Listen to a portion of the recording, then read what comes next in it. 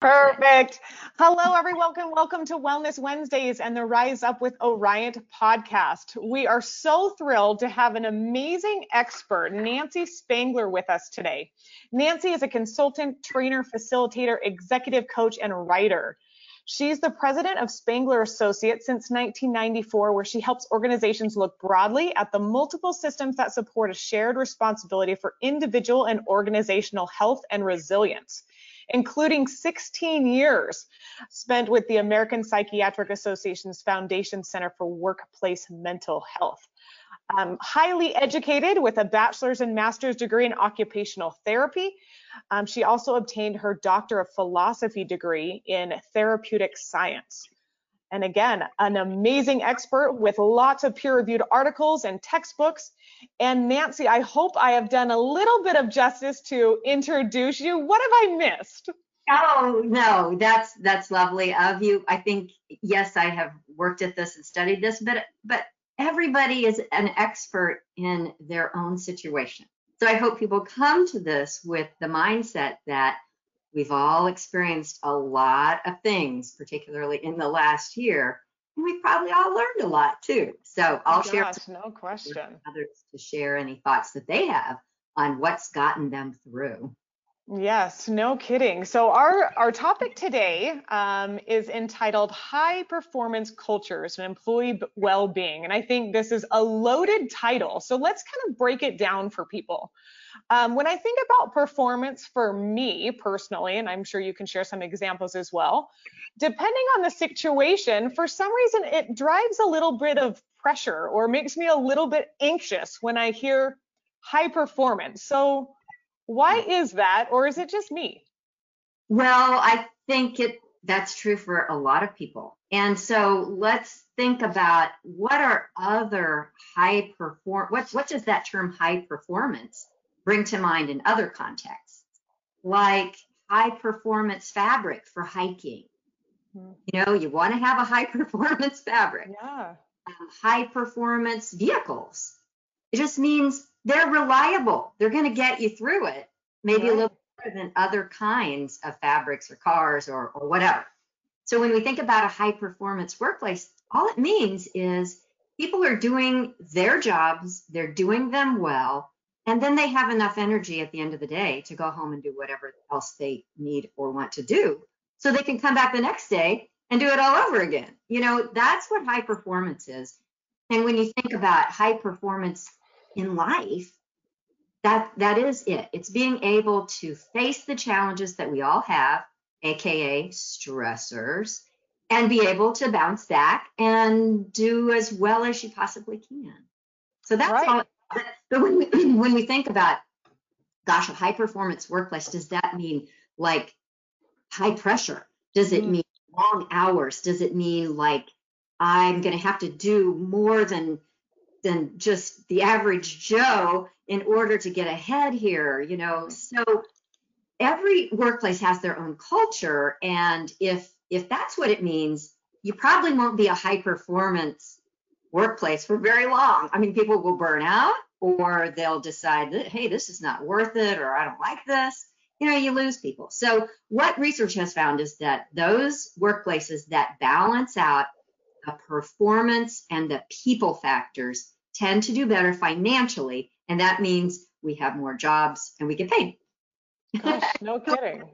Yes, and I think, maybe, some of that, my pressure and my anxiety around high performance, it may have been because of the pandemic. Things are so different. So, I think, and you can probably allude to this, it has changed in the last year. And I think high performance is taking on a little bit of a different meaning. Oh, yeah. And when we think about, okay, what were the pressures that we all felt from the beginning? The uncertainty, the isolation. And then as things started to rebound a bit, you get hopeful, maybe you get over hopeful, maybe you get unsafe. I think a lot of workplaces may have bounced back too soon, and then they go the other direction. There's been a lot of trial and error, and in some ways, that's really understandable. I think those workplaces that have rebounded the best are ones where there is a high degree of trust, high degree of communication and a willingness to let people have some autonomy and do things the way that works for them, when possible. There were some environments and some industries where everybody had to be all hands on deck right from the get-go. And a lot of those industries have shown that there are some people burning out. We need to look at how do we balance the pressures and the ability to be somewhat trusted in getting the job done. So that's kind of what a high performance culture is anyway, regardless of pandemic. Is a lot of trust, there's a lot of communication, there's a lot of shared responsibility for individual resilience factors and skill sets, developing those, modeling those, as well as organizational factors like policies and procedures that make sense. Mm-hmm. So that's kind of it in a nutshell. As we come back from COVID and continue with our recovery from it, I hope that workplaces think about that and think about the values that are in common between the organization and their people. That makes all the difference in the world. It does. And Nancy, one of the elements that you mentioned a couple times, which I think is so important just over the last year and as we move forward, is communication. So I think as an employee of an organization myself, really taking that communication to the next level. So what have you seen in terms of kind of resilient communication on how that's helping or effective ways that really can aid to a high performance culture? So this is a common recommendation, COVID or not, but particularly with COVID, the idea of having regular check-ins when people, so I found this in my research 10, 12 years ago, and others research that when people have an idea that they're going to be able to talk with their team or their, even their CEO, in my research, I heard from people who said, we can count on hearing from our CEO quarterly or monthly or whatever the period was, and know that we're going to hear, even if it's bad news, we're going to hear the straight news. So that predictability is really important, and the idea that you will be heard. Google and their studies on teams found that it's not just that there are personalities who lead teams. It's when there's a balance and everybody has a sense that they can be heard and that they can be the real person that they are, that they bring themselves to work. When you have to put on a show every day that just wears you down, can't take down from stress as easily as when you can be your authentic self. Yes, no question. And there's a question coming in about kind of the method of communication. Obviously, in the last year, we've had to switch from, a personal meeting one-on-one within each other's space to very virtual. So within your studies, have you seen any more or less effective methods of communication? So this was pre-COVID as well, and looking at remote work and teams. What the research suggests is, again, if there is a regularity of the conversations, regardless of in-person or remote, that's the key factor, just being able to predict it. And having personal connection, having human connection periodically allows for the remote interaction, even if it's email or whatever your system is. A lot of groups have different kinds of team communications. Whatever your system is, as long as people understand it, know how to work it, and feel that it is real. You don't have to go behind it and send an email separately because you don't trust that the people are going to take you at face value in the real connections. So I keep saying the word trust. That was the key factor in my research to individual and organizational resilience. When there's a high level of trust, there's better resilience, better bouncing back, and a better ability to see stress as not horrible, but as a challenge that you push yourself really hard to do, and then trust that you will have the time and the understanding that you will have some recovery to do. Like managers modeling that, hey, I understand you guys were really burning the midnight oil on this project. That goes above and beyond what we expect from you, but you did it. And thank you. And now I want to be sure that you take the time you need to get some exercise, to eat right, to get sleep, to interact with your family or friends or whoever gives you sustenance. And when a manager does that, it really sets the stage for, okay, I can push myself hard and I have permission to recover. Yes, definitely. And I think, in an employee's shoes as well, it's a totally different feeling when there is that open communication and trust, where the managers, are taking that as a priority. And I think you mentioned, giving thanks. And that is something that, I see within all of my companies across the country that, the gratitude chain, I think, is something that we can't ever get enough of, is just the thanks and the gratitude coming from, peers to peers or those from above. Right. And that's an important part of communication too, being sure that you have communicated the thanks when someone has done a good job. Even if it's just the bare minimum, it encourages people to keep going when they hear that someone appreciates what they did. And, people are in settings where managers don't do that. You can find workarounds and find your own support systems and model that, because your teams will be the ones that become effective. And being able to demonstrate that, other teams will notice and they'll say, well, how are you doing that? And then you can say, we've set up these communications. We start our meetings with a check-in. That's a really important one too, just being able for people to be able to be themselves and to say, hey, I got a new puppy. I'm having a really hard time. If you hear a noise, please forgive me. Just to let loose and be upfront with it. So that kind of ground, I love talking about top down, but also bottom up and middle. The middle probably is the key. Like middle managers make a huge difference, whether they have the permission from above or not. And then they are often influenced by the people who work under them if there is some open communication. And when we talk about communication, probably the greatest skill set for resilience in organizations it's called motivational interviewing, but if you just think of it as open-ended questions and reflecting back what you heard. Exactly. Slowing things down and being sure you were clear.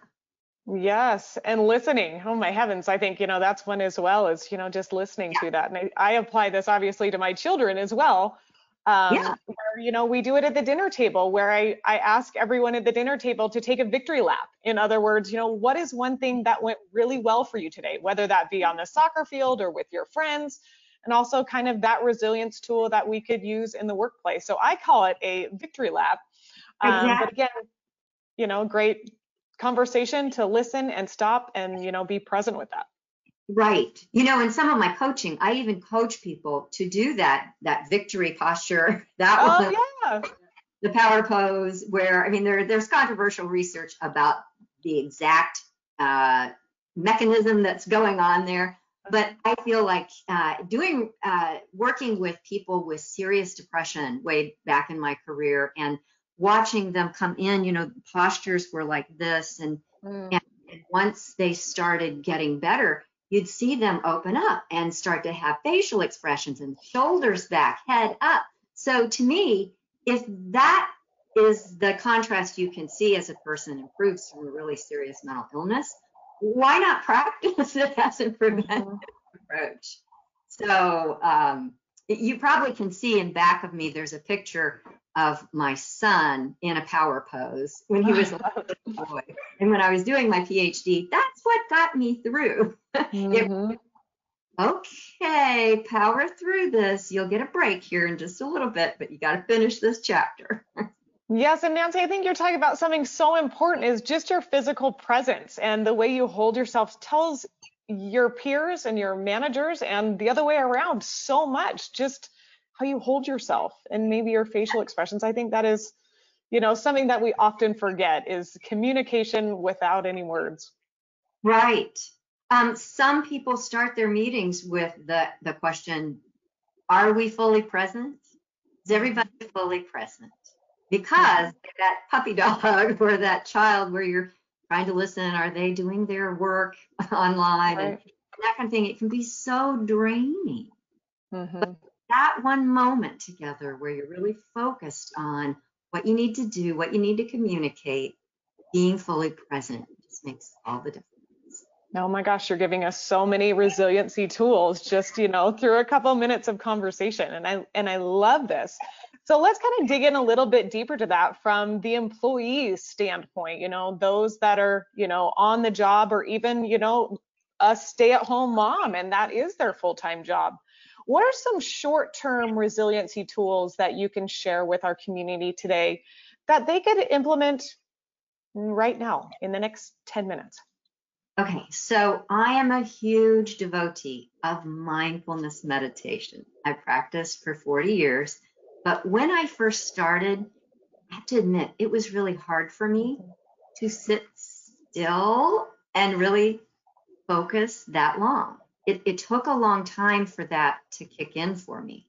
And even now, I find that my practice of mindfulness is broken up throughout the day as opposed to longer periods of sitting.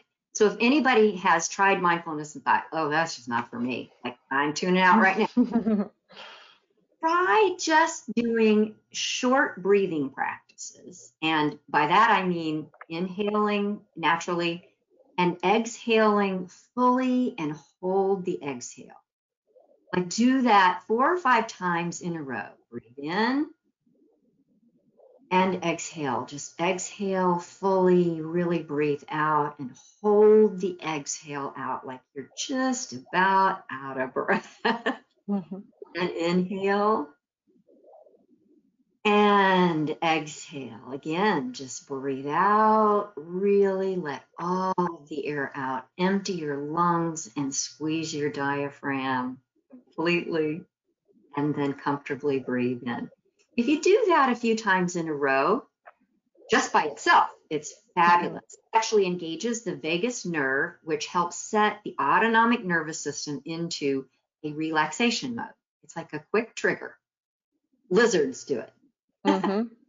So that's a great practice in itself. But if you've ever had trouble with mindfulness meditation, doing that kind of breathing first and just noticing that in itself, and then letting go of the sort of practice of it and just get into the noticing of your relaxed breathing afterwards. To me, that's a really great way to get into mindfulness meditation. But again, I break it up throughout the day. So like in the shower, I'll do my breathing exercises and then a few minutes of just noticing my breathing mindfully.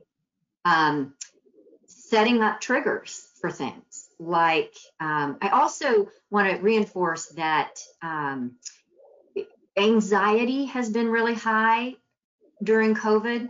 And in some ways, our anxious thoughts are good for us because they cause us to be vigilant.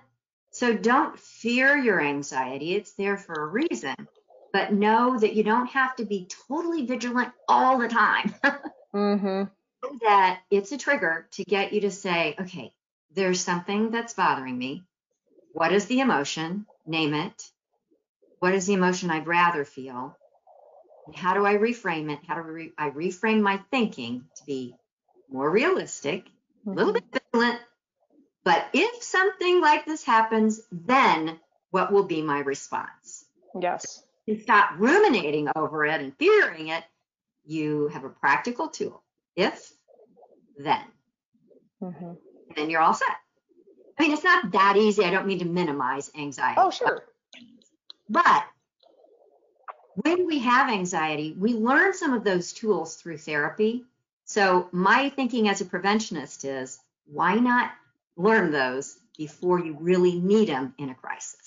Right. Yeah. So when you're faced with anything that's similar that brings back some of those feelings or thoughts, I think that's fantastic. You know, the tools in your tool belt, if you will. Exactly. And then having a sense of responsibility that in order for your organization to do as well as it can, your workplace, your family, your group of friends, for that group, that organization your church, whatever it is, in order for that group to thrive together, everybody needs a few skill sets that they can bring to reduce the group distress and increase the opportunity for thriving. Absolutely. Love it. And again, all those tools in your tool belt. And I think, Nancy, you may have already, talked about it with mindfulness meditation. It's something that you started many years ago and you're still practicing today. So I think even those, I mentioned, some long-term resiliency skills, that you have formed from the short-term ones. Exactly.